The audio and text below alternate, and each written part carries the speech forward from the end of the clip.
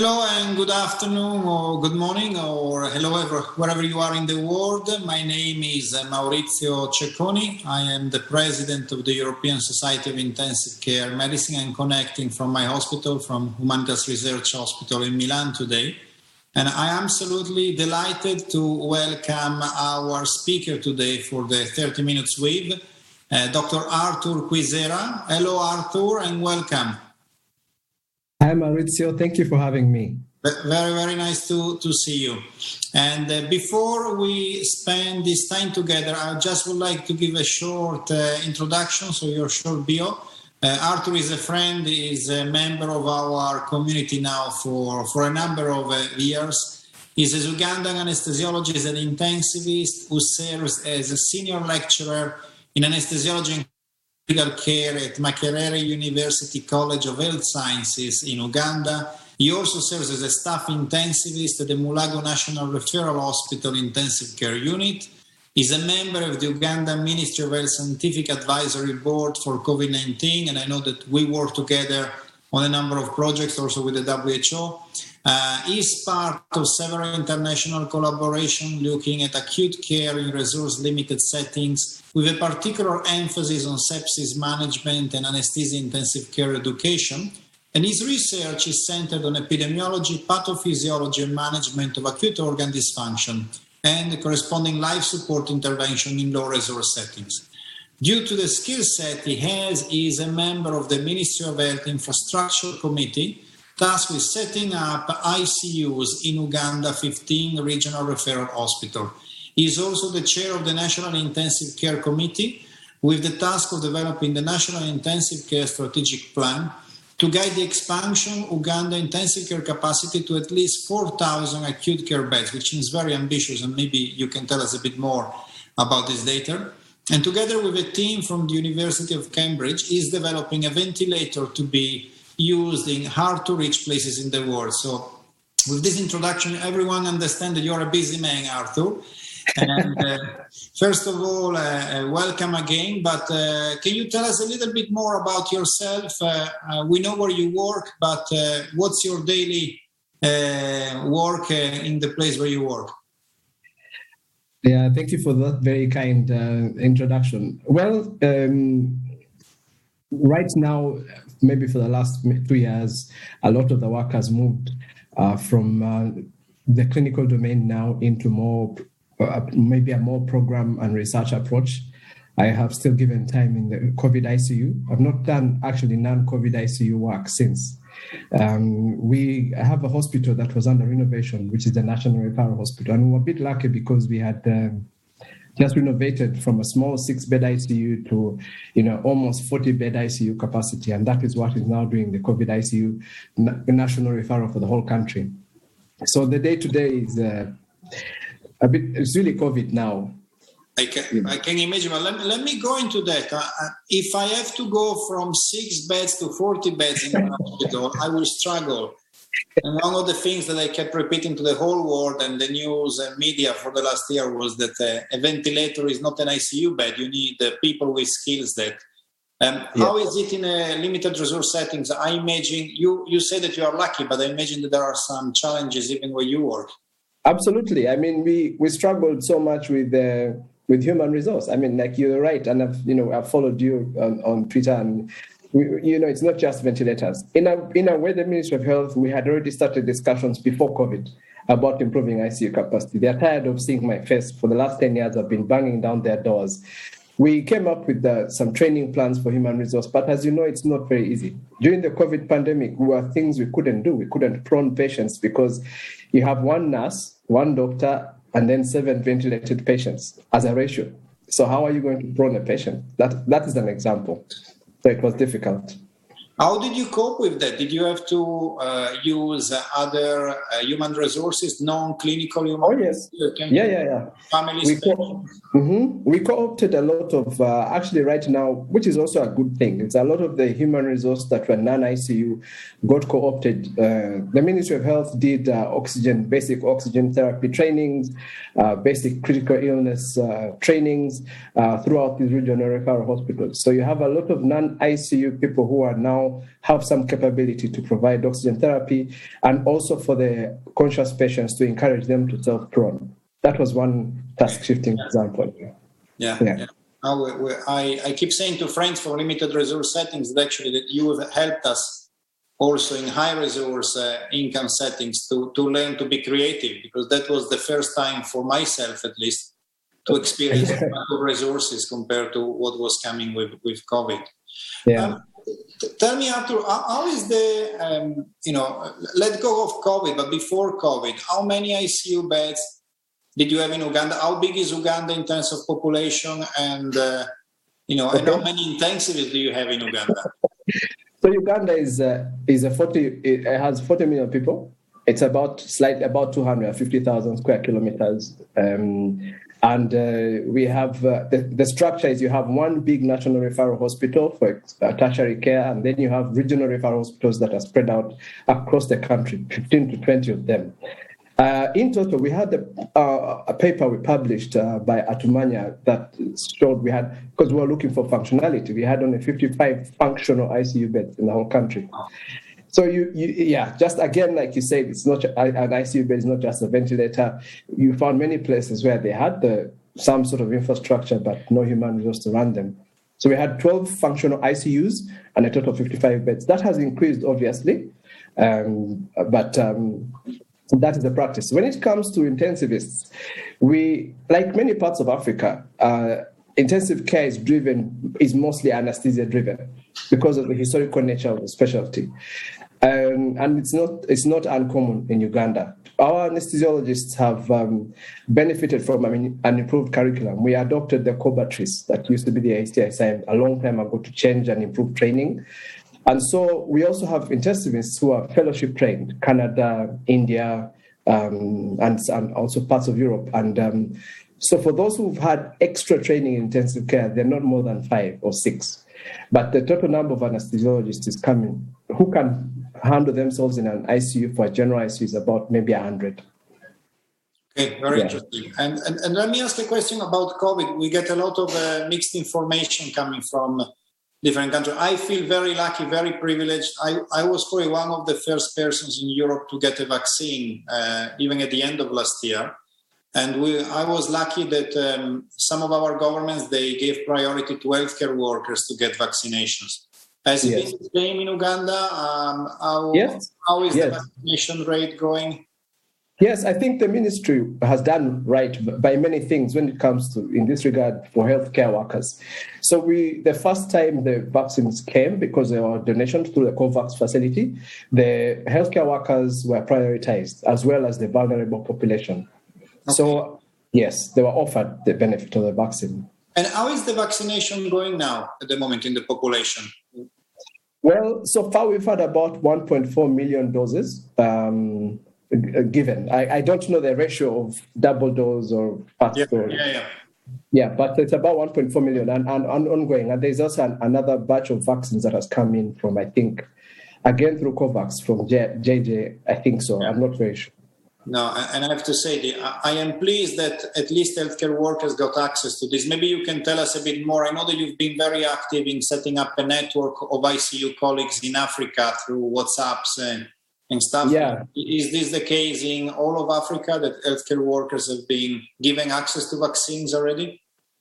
Well, it seems to be the case. Of course, the other thing you have to understand, it's one thing to be offered, it's another thing for the uptake. Because the uptake has also been, initially wasn't so great because of all the misinformation that came around vaccination and so on.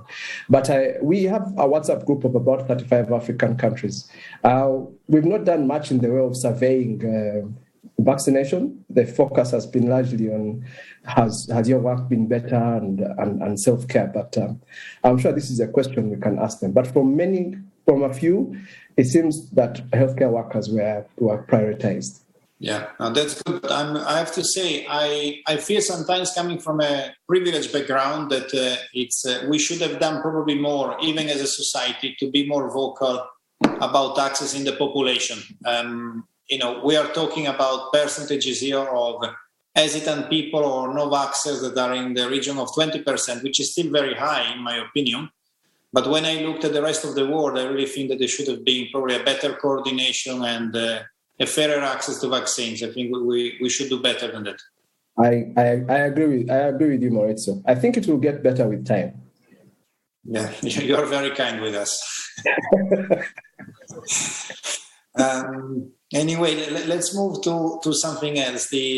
As you know, the society also with the new restructuring of our SOPs, very recently we are taking global intensive care really as part of a society. We think that it's our role to help being in this network. You know, you've been great in this, and we hope that you will bring more and more your contribution. How has been the network of relationships with outside of Africa during this pandemic? How is it going with the collaborations? And I'm very interested to know, you know, what can we do for you? Yes, well, we've been lucky that we had a small group of people. About 10 years ago, we started the Global Working Group for the European Society, and we have been able to write some papers to guide, common issues like sepsis and so on in low-income countries. And I have been very privileged to make very many friends, such as yourself and others, and I have learned a lot from them. They have taught me how to write, they've taught me how to do ICU work, and there's ongoing mentorship. Africa, for example, does not have a society, and it's not very easy, because I also know that it's very difficult to get engaged in advocacy when you're trying to survive, when you're very poorly paid and then you have a lot of work on your plate. And so it's hard. It has also cost me personally just to be involved in ESICM work or some of the work, but I've been lucky in sometimes ESICM has supported me. I think that the ESICM can actually, I think we have now a critical mass of well-informed doctors in Africa, ICU doctors. Most of us are anesthesiologists anyway, but to come together and have a group through maybe the Global Working Group of the ESICM, so that it can mentor the creation of our own society for our own growth and identity and focus. And COVID has really opened for African governments also the importance of intensive care.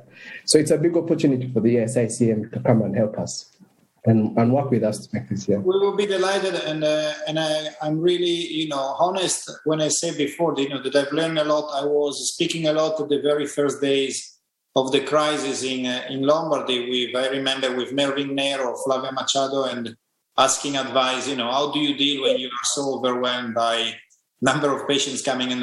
So I really think we can all learn a lot from each other, and this is being a great example. But we would be delighted, of course, to... Yes, I must add that during the COVID pandemic, because the pandemic didn't hit Africa hard fast, so we were observing.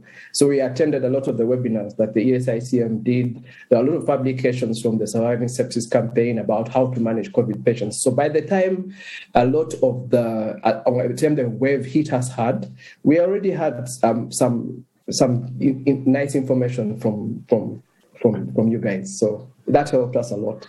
So, Arthur, I think you're in a unique position, because I know that you have experience also of ICU work. At least you have a lot of contacts also in Europe as well.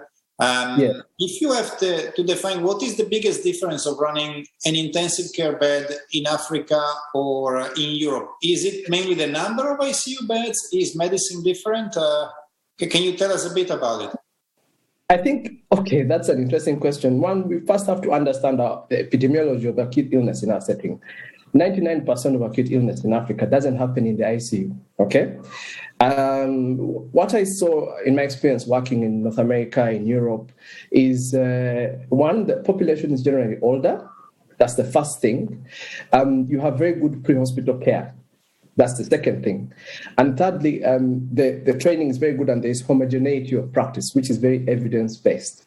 So those are some of the differences. If you come to a hospital in an African setting, it's very likely that the ICU provider will be anesthesia-driven and may or may not have access to evidence-based practice. But some of the evidence that comes from the West, from Europe, America, does not apply. I mean, we've seen the FIST trial, we've seen the fluid study in Zambia, and so on and so forth. So the other thing, obviously, is is I think you can feel a lot of wealth in ICU practice. You can, I cannot make the mistake of ripping a central line pack and not using it. I have to use it. Whilst in the West, you rip it, the patient doesn't need it, okay, and you throw it away. In my setting, I'm giving it just an example. There is some wastage, but I like to be philosophical and say that these are societies that have worked very hard to get to where they are. Not that it should be a justification for that, but they can afford it. They just put it that way. But there are also a lot of maybe some wasteful practices, but I will not go into that. I'm very, very interested in what you just said about some trials. Can you comment a bit more on the FIST trial, and maybe we come back to other trials later? Yes, I think the FIST trial was one of intuitively we had always been taught that a fluid bolus saves life, without going much into the pathophysiology of it. And I was lucky that the FIST trial, the large part of it was conducted in Mulago by our colleagues Chiguli and Poka, and we happened to observe some of the, not the results per se, because it was blinded, but we happened to be there to see it happening. So what it did teach me, the first thing is that we can actually do some of these things ourselves. We can start to actually first of all, set our own research prioritization.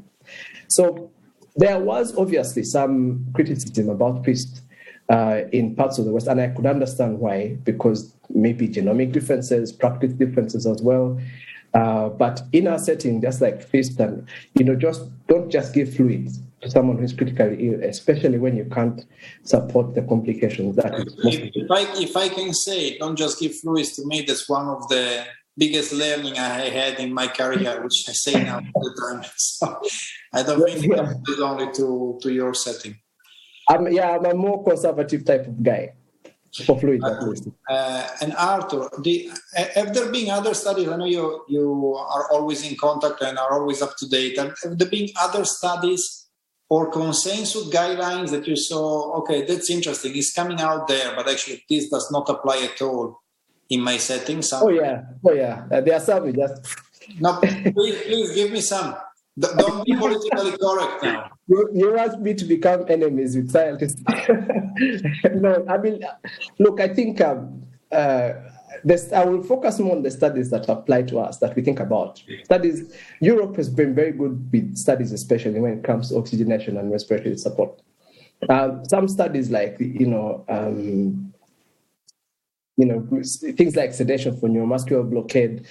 I'm not saying it's not important, but I always think but we have to first have the neuromuscular blockers first, that sort of thing, and be able to sustain them for 48 hours in a patient, and so on and so forth. There have been sedation studies. A lot of those have got to do, when I brush them aside, it's more about the resource-limited nature of things. I was going to say, probably if you have 8 ventilated patients and 1 nurse, you're not going to do sedation holds every morning in that situation. You have to prioritize and do it in a slightly different way. Yeah.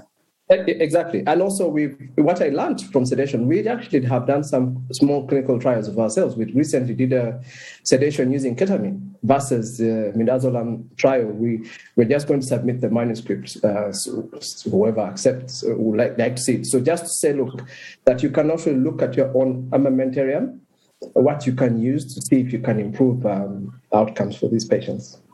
So we have Adrian Wong is the chair of our social media and digital committee, and Sugumo Lusania is a consultant in the NHS, and they are following and sending questions. I just have a question for you is, what about family involvement and interaction? How it is in your intensive care unit? Are they open ICUs? Are families allowed all the time? Pre-COVID and with COVID, of course. Well, with COVID, we were not accepting them. But what we did in the COVID ICU was we had a phone in the COVID ICU where the families could phone in and speak to their loved ones. Pre-COVID, we have had in many of the ICUs, we actually did a study that looked at end of life, what people thought. People think that, in Africa, people are more stoic about death and, that, it's God's will and so on and so forth. But the study told us that families actually don't take it very straightforward. They still want to be that the patients get very good care. They still want to understand what's going on. So it's the same. I think it's a global thing. When we still have a more regimental approach. Where, in other words, you have 8 to 5, like 7 to 8 o'clock. Then you block that time, and then 12 to midday where families can visit. But I know some places, like one of the ICUs that I used to work in, where we had a permissive. You could come in any time to talk to your relative. The other thing I want to say is that we involve, because of the low nursing numbers, we involve our attendants a lot more in bedside care of the patients. For example, when it comes to feeding and a patient is feeding by an NG tube, we teach the family how to give the feeds through the NG tube. So there's also a tendency towards more permissive involvement in care, in bedside care, because of the resource limited nature. That's very interesting, and I have to say, I think even in high resource settings, I think that could lead to a stronger experience for families as well. And there is maybe a literature also that healthcare workers, knowing the families around, are also a little bit more careful with hand washing and. Yes, I've seen that. Yes, absolutely. Yes.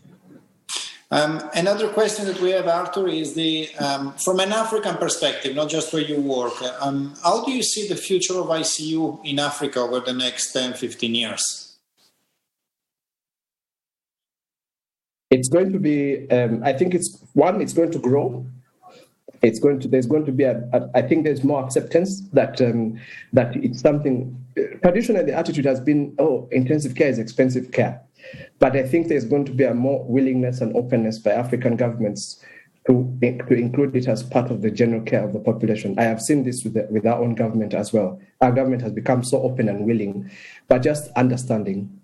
Also, I think that you might see an explosion of research from us.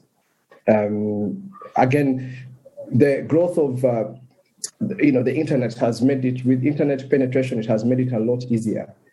I also see an increasing role for social media in intensive care, in terms of sharing information. We have already seen this with the African WhatsApp group and other groups.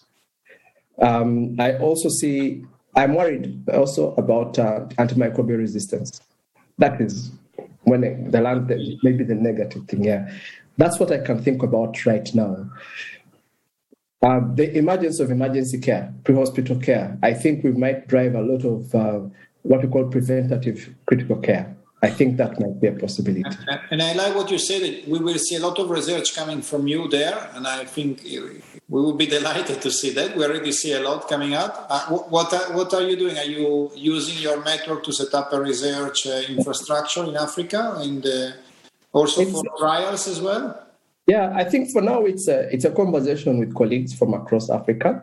In Uganda, we have just finished a large multi-center observational study. We have a little bit of some research experience. We are about to set up a multi-center clinical trial in respiratory support strategies, frugal technologies, just your basic high flow versus NIV versus, not NIV, but CPAP. So, some sort of, I won't say copy and paste of the Raleigh trial, but with a bit more modification and innovation. So that will come out soon. You will see some more research from Uganda soon. I'm sure we'll be delighted to have it on our platform as well. Yes, if we have a lot more collaboration from ESICM, because we are still learning how to do research. It's not just about the book knowledge, but the administration, the conduct, and so on. We have built on all the HIV research that was done. It left a lot of infrastructure for research, like ethical committees and some knowledge. But we now need to move it to critical care and the other areas. I'm sure that outside of this interview, we can speak more about that collaboration, because we would like you to be involved, of course. So thank you. Yeah. We have the last few minutes. What are the research priorities, since we're on the topic, in emergency care and ICU in Africa at the moment? Okay, well, for now, the first research priority will be just describing what we have in terms of resources, in terms of patient presentations, demographics. I think that's very, very important because, like I said, 99% of critical illness, for now, you can be sure it's happening outside of ICU, what happens to those patients?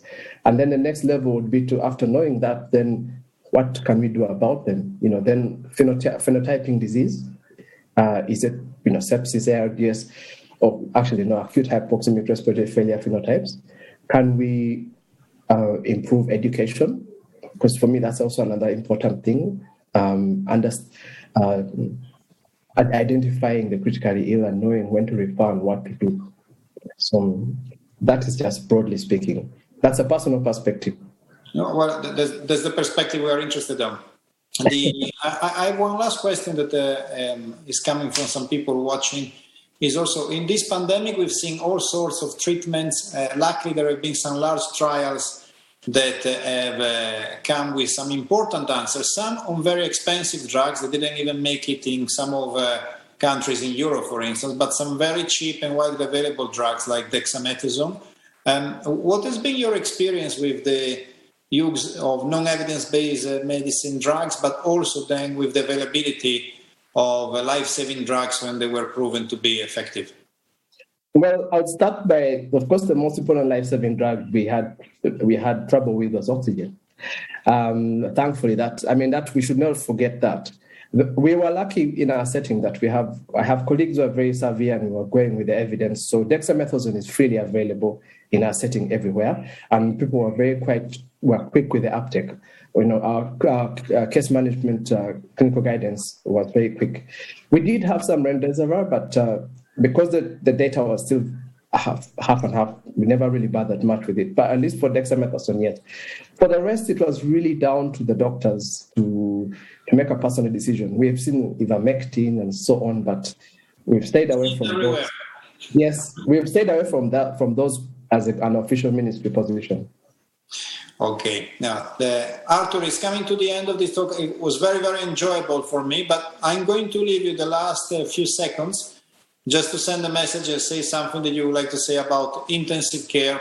It doesn't need to be about Africa, just a message that you think it's important that the world hears from you today. Oh, I wish I'd prepared. I think I want to thank my all intensive care colleagues around the world for all the work. When I say colleagues, everyone from biomedical engineers to physiotherapists to nurses to doctors, whether you're a trainee or a specialist. It's been a very difficult last 2 years. I just want to say, keep it up. The world actually appreciates what you do. And if anything, do not give up. And thank you for the work there. Ladies and gentlemen, it was Arthur Kwizera. It's been an absolute pleasure. Thank you, Arthur. Thank you very much. Thank you.